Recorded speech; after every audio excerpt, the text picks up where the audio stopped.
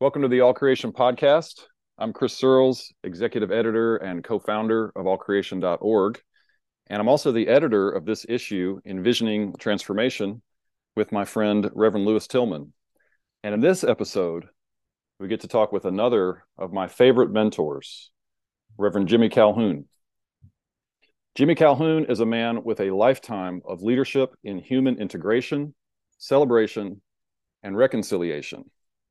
And before I read this intro, let me tell you, it's going to take a couple of minutes here because Jimi has we all are people worthy of a 4-minute intro, but Jimi's is a little more exciting and interesting than most of us. So here we go. Jimi is today an author and ethicist who's been pastoring for nearly 40 years in various denominations and capacities. And since the 1960s, he has been an historically important musician and racial integrator. Jimi is completing his 5th book and ministering weekly now to the disabled and through his interdenominational church, bridgingaustin.org. There is so much more I can say about Jimi. He's appeared on all the major TV networks as a storyteller, for instance. And when I look at the contributions to culture and human well-being that Jimi's lifetime of work is, I see a man who has been transformative since he was a kid in California in ways that are inclusive and beneficial to everyone. And that is the institutional transformation we are exploring, seeking, and envisioning in this conversation and in this collection. Jimi was raised in the San Francisco Bay Area in the 1950s and 60s. He grew up there during what I consider to be the most positive transformation period in American cultural history, literally co-powering the epicenter of the 60s West Coast hippie youth movement to integrate all people through our affinities, our shared loves. And music was a huge part of that. Jimi was playing bass with soul and R&B stars like Lou Rawls and Wilson Pickett before he could drive.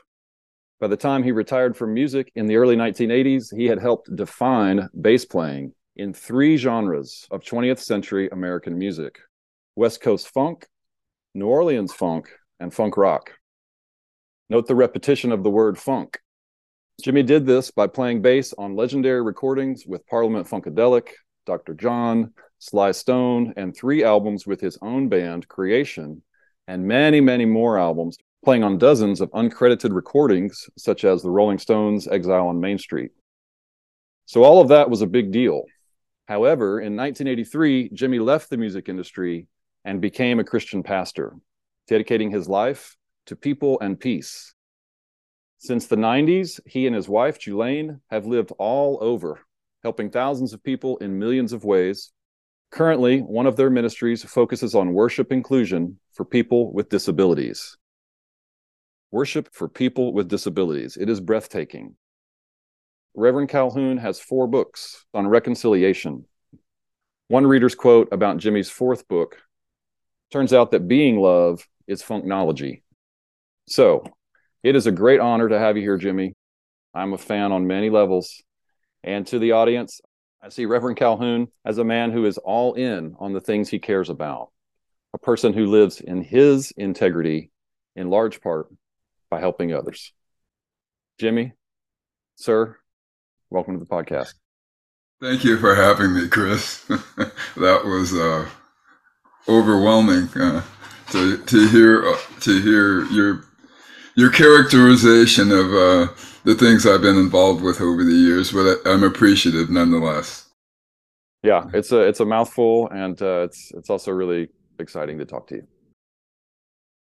Okay, so our topic is transformation, and I wanted to ask you how you have experienced transformation. You have this unique place in history, and also why transformation and envisioning transformation is difficult for people to see, why it's difficult to envision transformation. And then inside of that as well, if you can talk about the kinds of transformations that religious institutions need to seek. You know, what criteria, how do we, where is the compass, the North Star for transformation today? Well, I think the beginning is probably where I should begin, where you began, and that's from a historical perspective.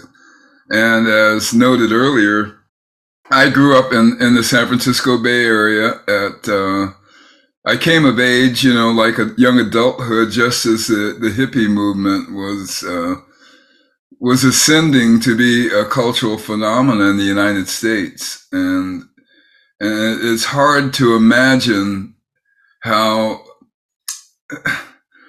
how much of an impact it had, because in retrospect, because it seeped into the culture, and our culture is what it is today, partially because, and actually in a large part because of what was happening then.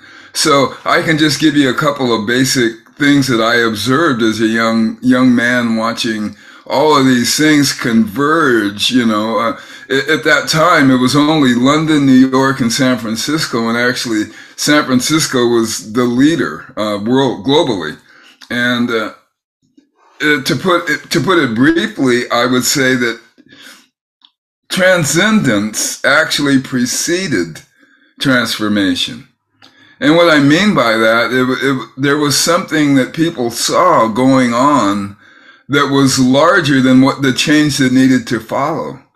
There were some questions that were asked, and what happened, how the society was transformed, was actually in response to the question. So in that sense, it was, it might sound a little bit, cliche-ish, but who are we? Why are we here? And why are we doing this? And that's in relationship to life. And the Beatles, who were the cultural leaders of the spokesperson for my generation, they went all over the place looking for it. They went to India and they had gurus, and out in San Francisco we were experimenting with different other ways of trying to find ways to in one word, enlightenment. But when enlightenment can sound kind of cliche-ish itself. But if you break it down and look at the root word, it just means to put a light on something. Like a spotlight. You enter a dark room, you want to see what's in there, you put a light on. You're entering a dark space. Culturally, what do you want to do? Put a light on it. So you want to be enlightened. So in that sense, there's something that we've lost our sense of mystery and wonder. We're not looking beyond the everyday mundane accumulation of goods and material stuff, and that we're not living in two places at once. We're not living in the now looking to the future. So from my perspective, transformation needs a little bit of both. Needs both in the sense of living in the now and looking to the future as Correct. a society. Yeah. Not only what is what could be. And so then how do we, right now it's December 2nd, 2022, and we're still in the midst of a very polarized American culture. For instance, that's on most people's minds that I talk to right now. How does society kind of come together around this idea of saying, who are we? Because I think right now there are very different perspectives on what that means. Maybe we haven't found a common understanding just in the United States. Yeah, certainly, and I agree wholeheartedly, Chris. And our political system is adversarial. By definition, we have two parties, and so therefore, it should be no surprise that we're going to have disagreements. But disagreements should only be on the issues, not the essentials. And what I think you're saying by being polarized is we've crossed the line from disagreeing with people to being disagreeable with people. And and so I've seen from a pastoral viewpoint, I've seen politics cause families to fragment. People don't speak to other people because of the lever they pulled on whatever particular election. And from my view, that ought not to be. And that's mostly what my writing and my life and my ministry is about, is bridging those things that seem unbridgeable. That we think this is a bridge too far. I can't cross. I mean, you voted for my enemy. How can I speak to you anymore? I mean, how can you be this? And you loved them before you found out who they voted for. It took a few sentences for you to get to the point where you realized that they voted for somebody you didn't like. So that same person you loved 5 minutes ago, you can still love. You can strongly disagree with them, and you can disagree with their choice, but there's no reason you got to throw the proverbial baby out with the bathwater.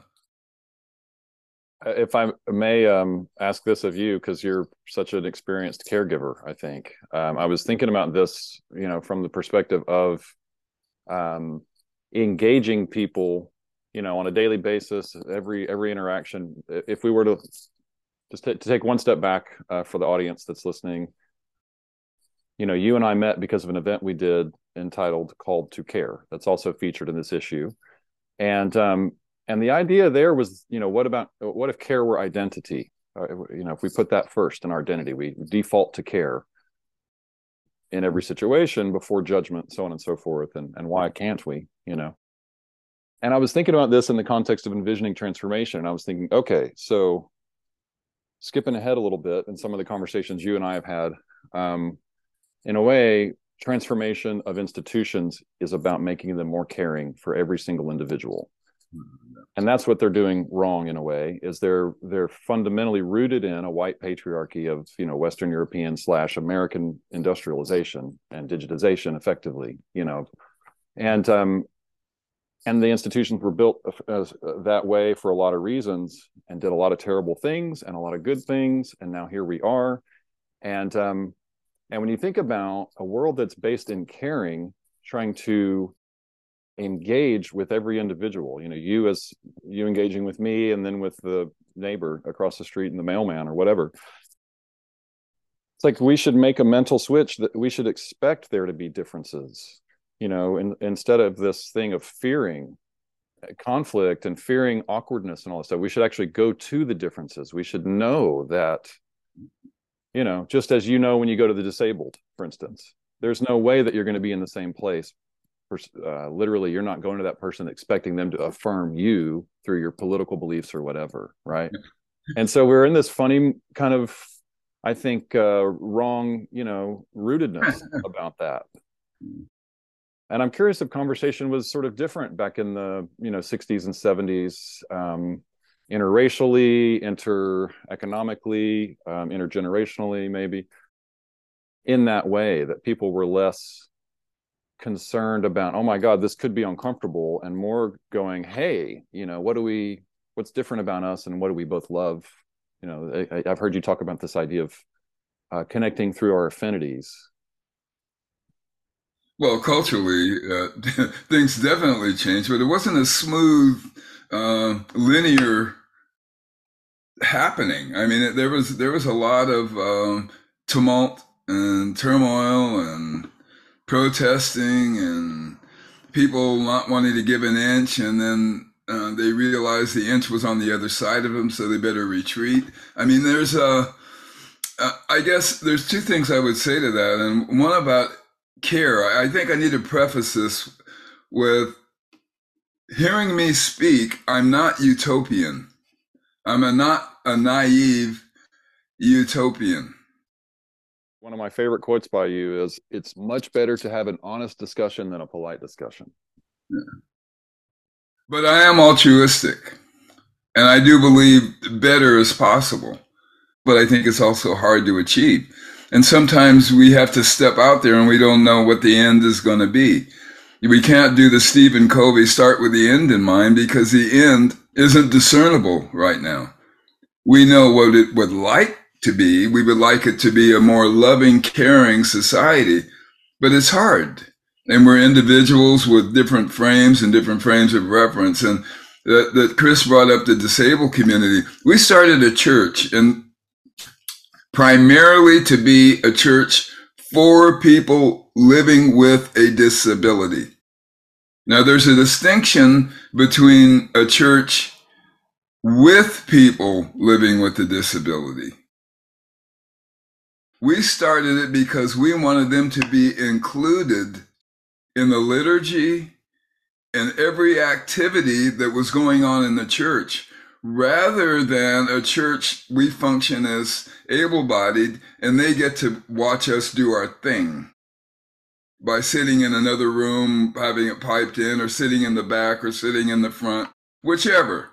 So we wanted to blend this melding, this amalgam of people who are able-bodied and people who are challenged, physically or intellectually challenged.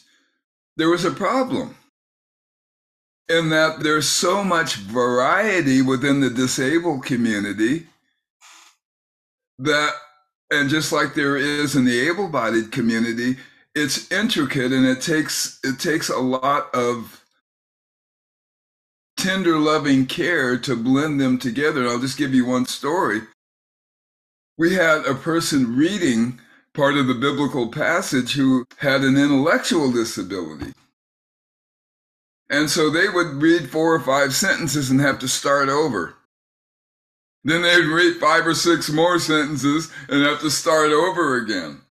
Well, the people with a physical disability in the wheelchair lost patience with the other person with a disability different than theirs. And they came to me and said, you got to stop that person from reading because, it's taking too much time. And I'm not enjoying the service if you let them read. And I thought, wow, what an illustration for how challenging it is in the broader culture to have people be patient with the other while they're pursuing what it is they're trying to input and contribute to the overall conversation. We're not a very patient society. So when you brought up disability, I thought about that as not only a metaphor, but an illustration about the challenge that we face when we try to bring people together who come from various walks of life, racially, physically, socioeconomically, geographically. I mean, there's just so many challenges that we have to overcome before real transformation is before we even start the process. Yes. And in that line, I want to ask you about feelings, because to me, the thing I hear there is that's, most present in my life, or rather my sort of revelations right now, is just recognizing that, you're talking about one person getting impatient with another person. All right. It's sort of one basic dynamic there. And what's interesting to me, to go one more time back to your, 60s, 70s, 80s, 90s kind of life. In the 60s, things began to propel themselves. And, there was an idealistic vision in there to some degree. There was youth energy in there to some degree. But I also think there were 2 important components that we haven't focused on as an American culture, at least one of them, which is like our potential. What can we do? How good can we make the future? And the other one, I think, is it literally felt good, probably, to be, you're talking about there's this, again, going back to the 60s, in particular, the civil rights movement, there's an enormous conflict, real conflict, and real violence, and the things that people are really afraid of happening today, and so on and so forth, at a greater scale.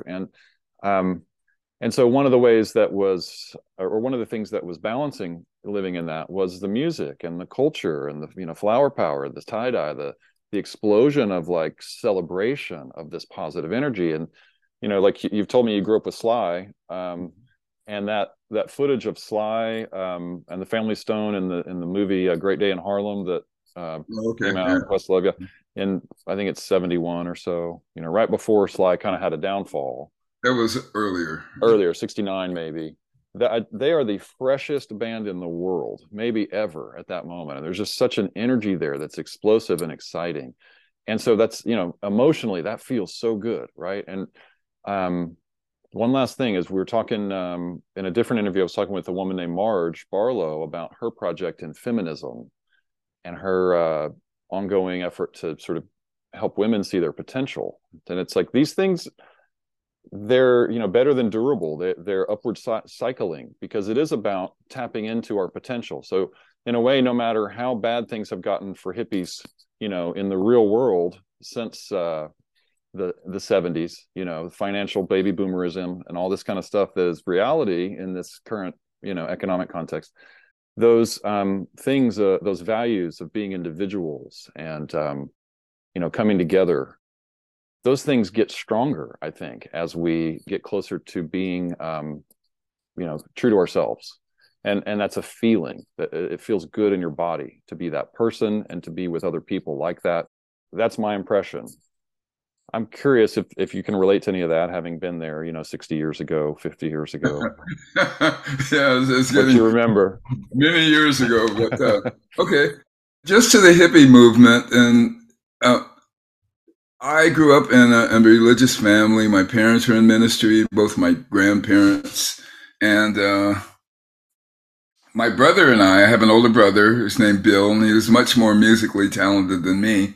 His bands used to be the Big Cheese. We mentioned Sly. Well, my brother's bands were higher as far as Bay Area stuff. But he left to go he joined the Black Panther Party as soon as it formed. And he became, you can see there's movies and books out about Bill right now. And that meant he went to Oakland side.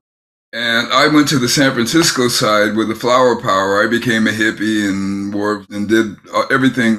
And I protested the war and got my head beat in. And he told me recently that, he used to take the Black Panther newspaper and have a gun and go up and go to New York to have them printed. And, our lives were completely different. In my first book, I told a story about a Black Panther came up to me and said, you and Sly and Jimmy and Buddy and Taj Mahal, you guys are going to have to pick a side when the revolution comes. You don't want to be left behind. Well, there was this anticipation of a revolution and armed upheaval, and the world was going to be turned upside down. Well, that guy who said it, I didn't put in the book, was my brother. He's the one who told. I didn't want to. The movies came out, so he's been outed. So now I can do that. But the point in this was, my brother saw one way to make a better world. Geographically, he went 15 miles on the other side.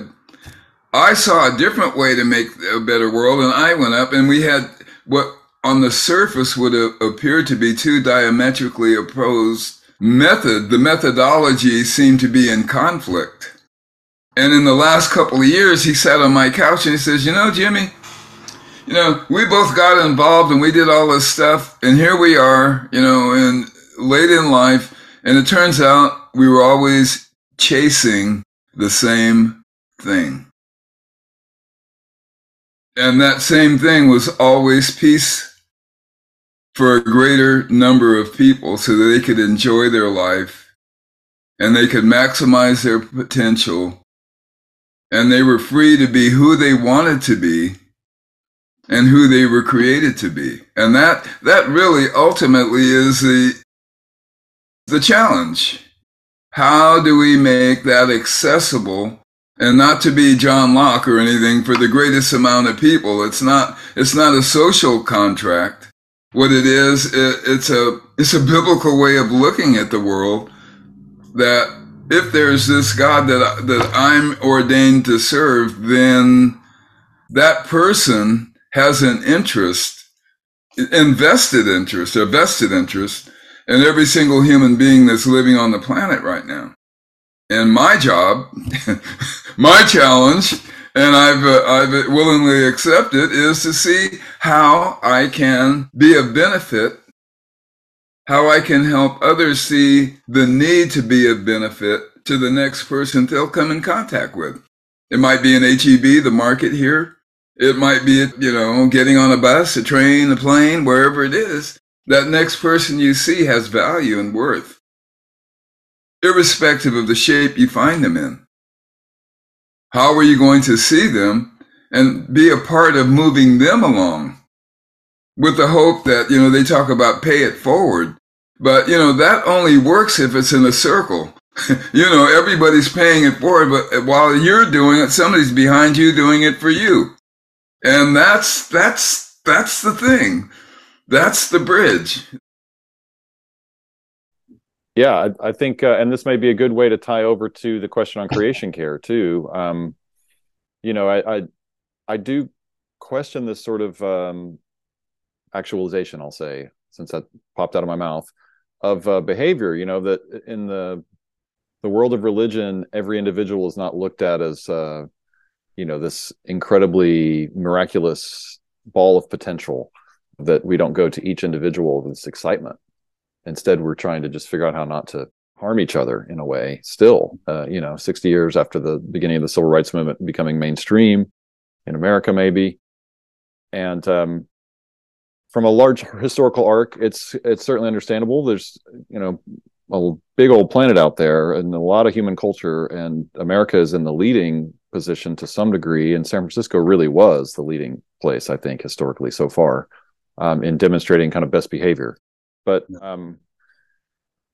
creation care, to me, for a religious person, for a Christian person, is at, maybe a logical level, at the very least, about that same approach. And it is in, Genesis 1, this idea of being a care provider.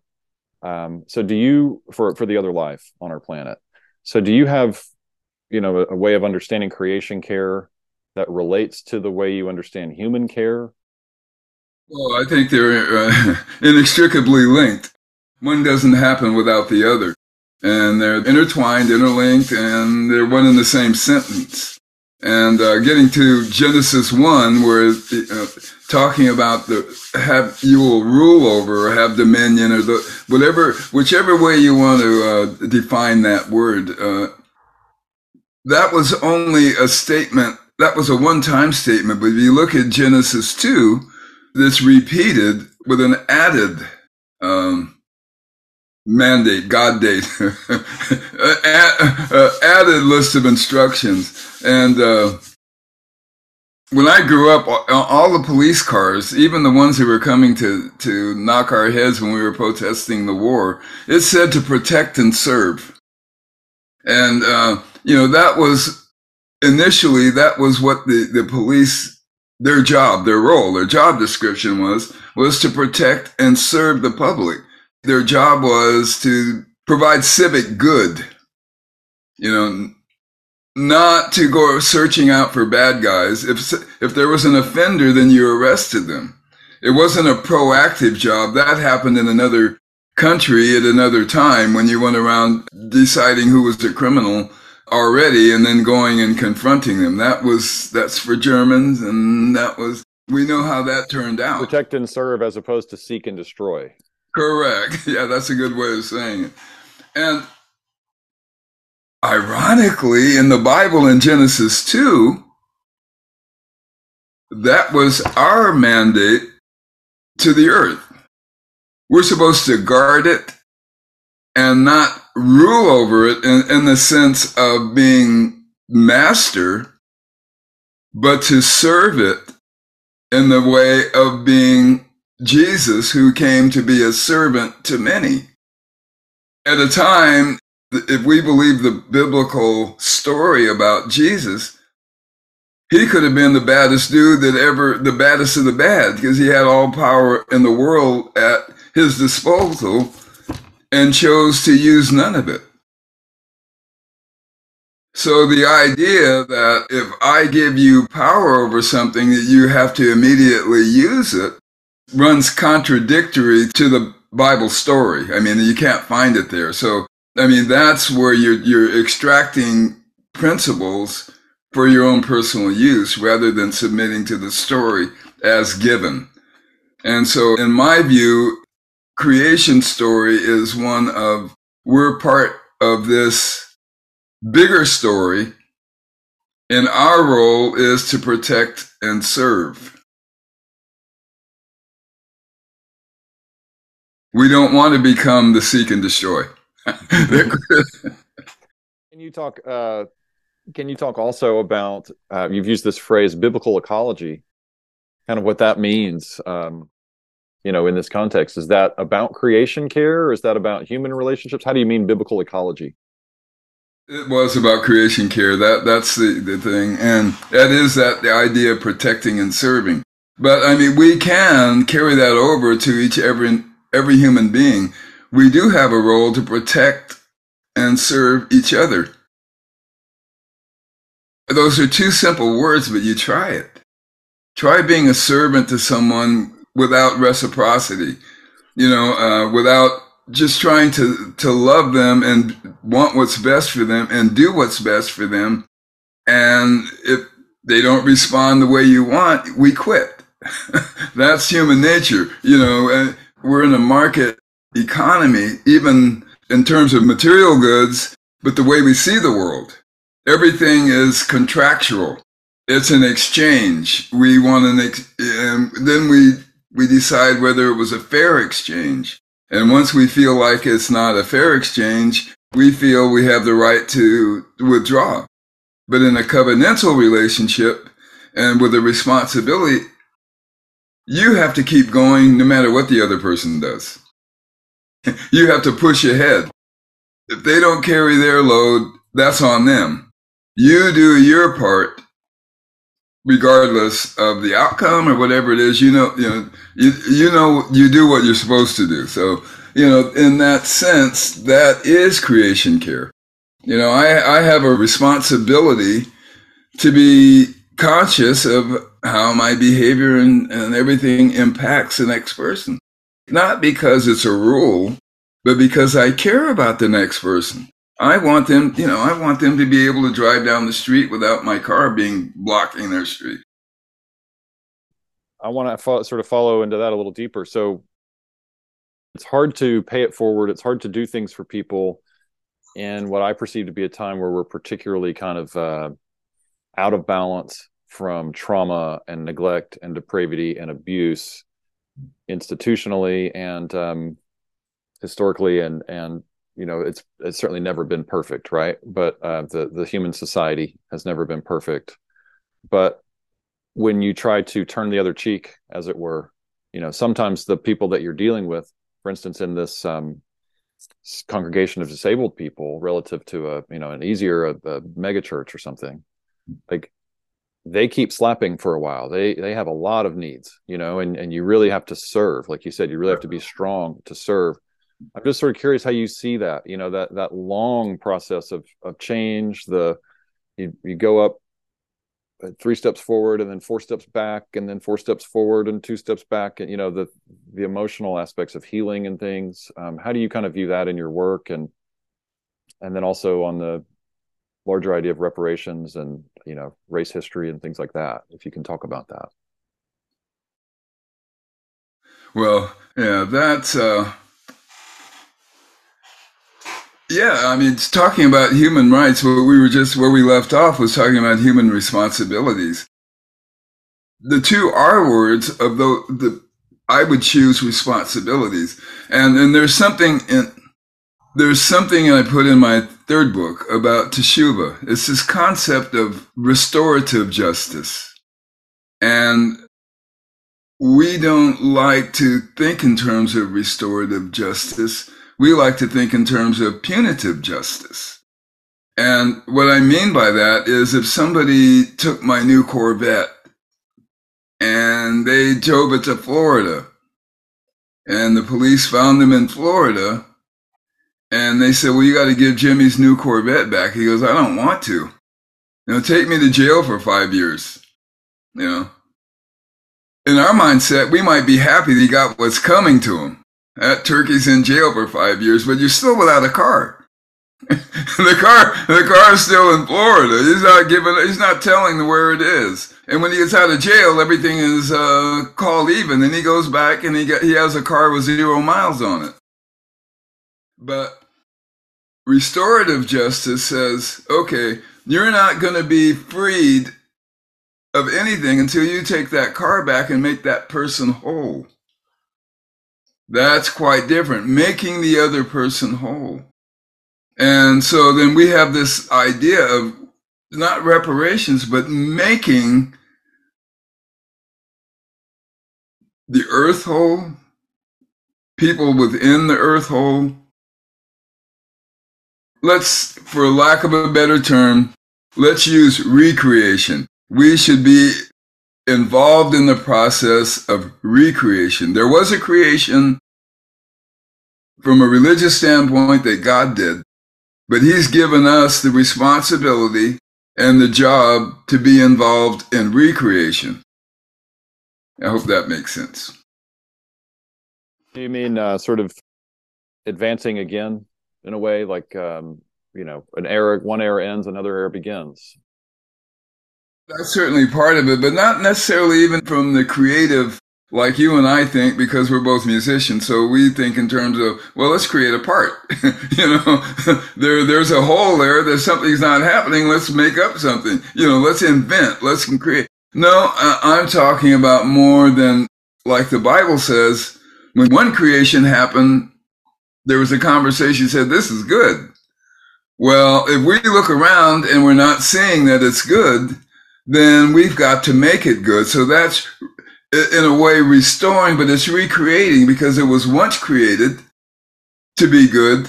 So now if it's going downhill a little bit, then we need to recreate it so that it returns to its normalcy. So it returns to a place where that sentence could be said once again, and it's good. So recreation in that context. Well, let me try to thread together another piece of this that we've talked about. The idea of making everyone whole. And I feel like a moment ago you were talking about how I may have this totally wrong, but how it's almost impossible sort of for every human being to have a high quality of dignity in life.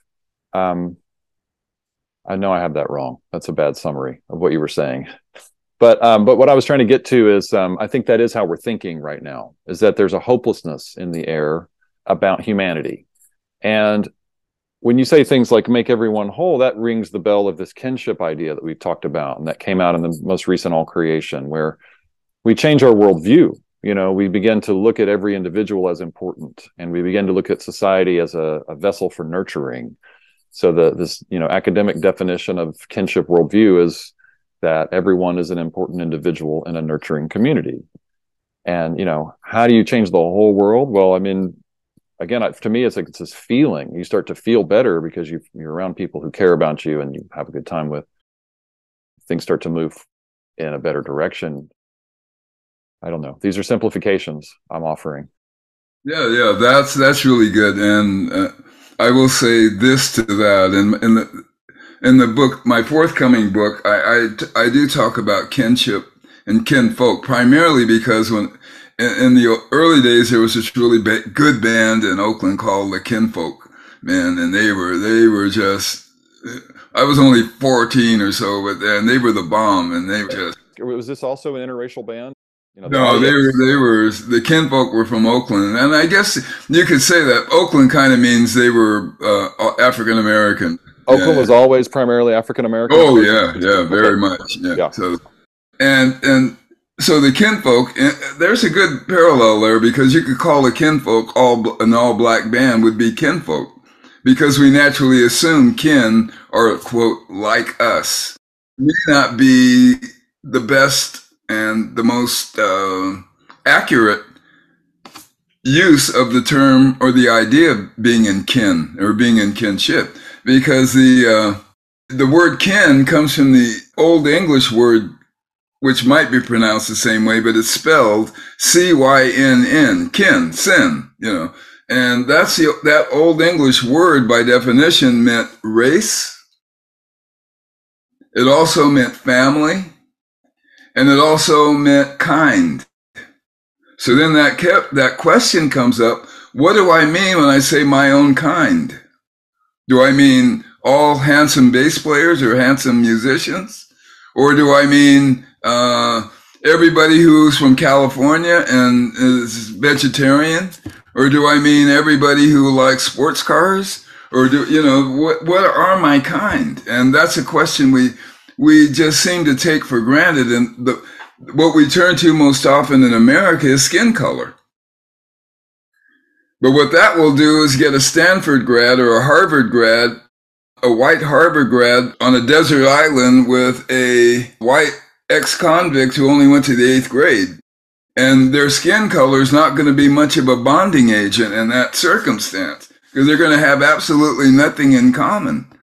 So, we really need to be careful when we just assume we know who our kind are. And maybe it's wise to have an expansionist view and say, everyone is our kind. They are just different kinds. And that's why that word kin or sin, when it's broken down in its definition, it already had three different kinds that you wouldn't think were part of the same word, but they were. That's what the word meant. And so variety and diversity, you can see diversity is already built in the universe. It should not take a degree from Harvard to figure out that diversity is natural and it's a good thing. Reality. And yet we fight against it. Do you want to take a shot at talking about why we fight against it? As I threw in there, diversity is reality. The thing I like to say as the environmental advocate is we emerged into a biodiverse planet. And that's even in the creation story. You can look at that in all of the different sacred texts as well. That was a life-rich planet when we got here. And we depend on that as the life support system. And it's the same as this metaphor of the human ecosystem, where all the relationships you have that sustain you, we depend on diversity. And then your own body and your own life, you change. You're a kaleidoscope your whole life. And so diversity is reality. And yet, as you said, we fight against it. So do you want to take a swing at I did a pretty large bet, that's I think you probably thought about it. Yeah, right. I could give you some answers from reading or from my religious training, but they wouldn't be very satisfying because they would only cover a small segment of the population. And, it's why cognitive ability is so important, that we're able to override some of our natural inclinations because we can think. And we can say, oh, well, running 5 miles a day hurts and my body doesn't want to do it. But then when I do it, when I went to the doctor said, well, you're in better health than you were a year ago. And then I can go home and say, well, I think I want to be in good health, so I'll keep running. Body, you have to do this. And I'm going to make you do it. I'm going to make you get out and walk out of that door, and you're going to put on running shoes and run down the street. Okay. And so I had to override that natural inclination to say, no, that's too tough. I ain't doing that, man. I don't want to do that. And being aware and appreciative of the diversity that exists is hard work. It always doesn't come natural. And I think we're basically lazy. We want everything to come to us. We have the sense of entitlement. If it's something that doesn't please me or come naturally, then I have no responsibility to try to twist or change my way of thinking so that I either appreciate it or get involved in it, to whatever level you want to be. We just don't think we have a responsibility to do that. And so if there's a whole community that lives across town and they have this cultural way of looking at the world and they're doing this, they just came from Bangladesh and there's 7,000 of them, and as long as they stay there, then I don't have any responsibility towards them. But the wiser course of action is to get in your car and go over, and you'll find some great food, great people, and you'll find some language, and they use words to describe things that you never thought. Oh, I never saw that. That word's better than the English word. That's more descriptive. That works better. That fits better. All these exciting things that come out of diversity, and some attribute it to fear, but I don't think anybody's afraid. I think they're lazy. More like they're running at it. I mean, my life's going swimmingly right now. Why should I change? Everything is good for me. I have a good job, a good car, this and that. Why do I need to be thinking about what's going on in Belize, Central America down in, that there's no reason for me to think of those things. So I would say the biggest adversary to the appreciation of diversity is partially fear, but it's laziness. We just, years ago, they used to say we were involved in culture wars between the right and the left, and who's going to win, who's going to prevail. But I put us we're pretty much into comfort wars. We're in battles about see how comfortable we can be, and anything that's construed as making our lives more comfortable is good, and anything that requires getting out of that box is bad. And we would just leave it right there. We just assume it didn't exist. So that's probably all I could add to that question. To tie this to one great point, I think that everyone needs to hear, like when you're out there doing this service work, and I can't think of too many things that are more service oriented than a congregation for disabled people that is about them, not about just inclusion, but about building the worship for them. That is service. When you're doing that, that feels good, right? I mean, it's not easy every day, and there's a lot of complications around pulling that off, but it gives you a lot. Well, it gives me a lot and also tells me a lot about myself. It's back to that duality. There are things I want to do and there are things I should be doing, and they don't always come together naturally. There's one story about 5 years ago. There was this guy in this one place, and he drooled and he walked around with a bag. And it seemed like every time I got to the door, he was there. And he always wanted to hug me. And I didn't want to, and it got, every week I went to this one place, and it seemed like weekly he was, like he knew I was coming. Somehow there was he got this. He was waiting for you. Yeah, he was laying for me, and as soon as I hit the door, there he was. And, and I felt bad because there was this fragrance of urine. He would just go whenever he can. Well, COVID hit. So I didn't see him for 2 years. We're just starting to be allowed to go back in and have contact. And 3 to 4 weeks ago, Robert and I went, and there he was. And he looked at me, and I looked at him, and this big smile came across his face. But in the interim, whatever medical problems he had been fixed, and now they'd cleaned him up. And he's sitting there, and now he almost looks, quote, normal. And he had this big smile because he's known me for the last 9 to 10 years, but he never knew what I was thinking of him. He never knew that even though it appeared that I was accepting of him, it was challenging for me every time I saw him. And I had these thoughts that I didn't think should be there. But the moral of the story is I overrode the thoughts. And I kept coming back. And time over time, what was hard, difficult, and abnormal became normal. Yeah, and things get better in that long relationship. It got better for sure. I can communicate with as a result. I'll ask one more question on a personal level, and then ask the final question on a podcast level. As an advocate, the way I look at progress now is like switchbacks on a mountain, or 3D printing in a way. And you go back and forth and back and forth and back and forth and back and forth, and you are making progress, but sometimes the trail goes down, sometimes the trail goes up. The 2 years of not seeing that guy was part of a 10-year journey. Yeah. Now things are in a better place. And if you had looked 10 years ago to what can we do, I mean, it's hard to predict how to get things right, but it is that long sticking together thing. Yeah, I think, Chris, I think the word that you used just then is vital. I mean, to predict, prognosticate. If I do this, what will happen? Not only what's going to happen for me or to me, we think in those terms. It's back to that contractual way we see life. It's all a matter of give and take.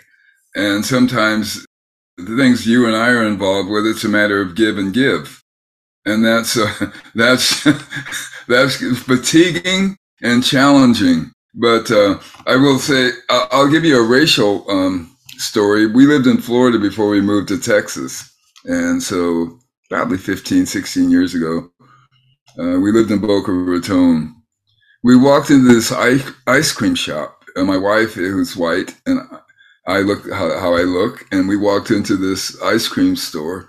And the proprietor turned around and he was shocked. He goes, "Will you look at that?" It was one of those statements in disgust that rather than thinking, he verbalized it audibly and we could hear it.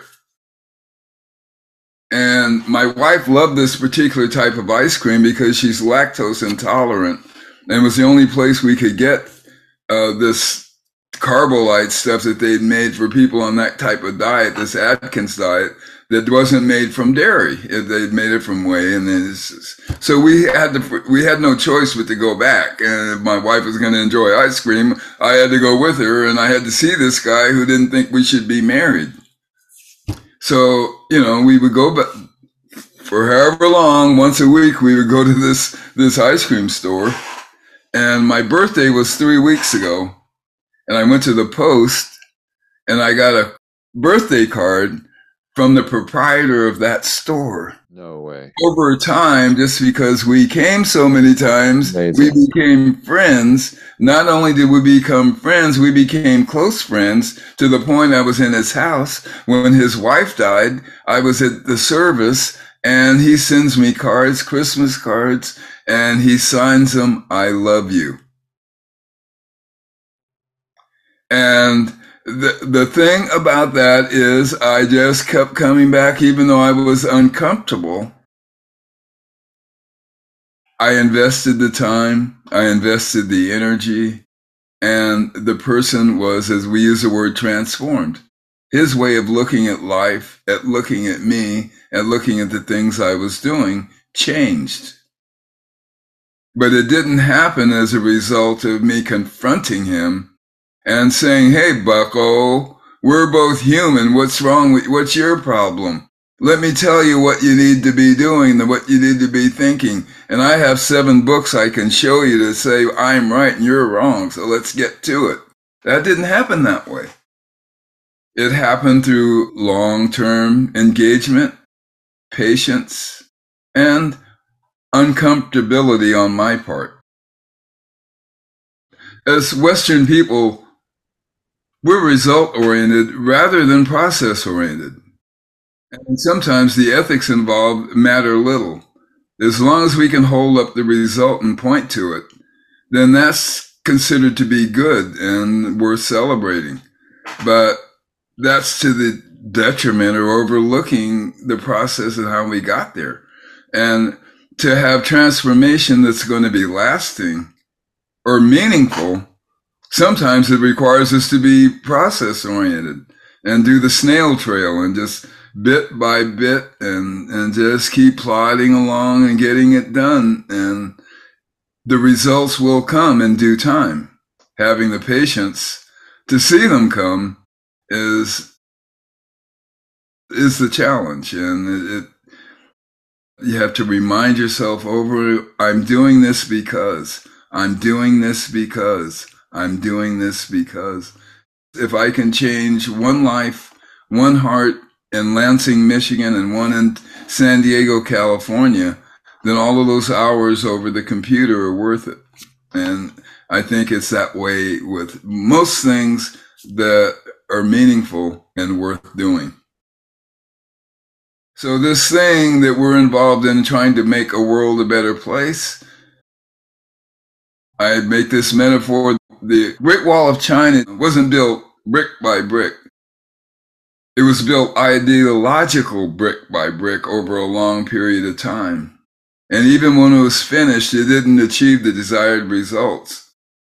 But to tear it down, we have to do the reverse, ideological brick by brick dismantling, as in the case of this guy's view of interracial marriage. It had to be dismantled by my loving him to the point where I buy his ice cream and not give him stink face. Yeah. So. Wow. Yeah. Um, I don't think there's a stronger message than that. So thank you, Jimmy. That's Yeah, a man. yeah, that's a whole lot to live with and live on. And um, this has been Reverend Jimmy Calhoun. Thank you for being here, Jimmy. Thank you, my friend. And I know our podcast is over, but I've written down another quote from you that ties to what you just said. All meaningful change has to come at levels where commerce is not happening. Yeah. Yeah. So you're talking about relationships and identity and culture and, how we live together, just fundamentally. That's what it's all about to me. Yeah. Yeah. That's my life.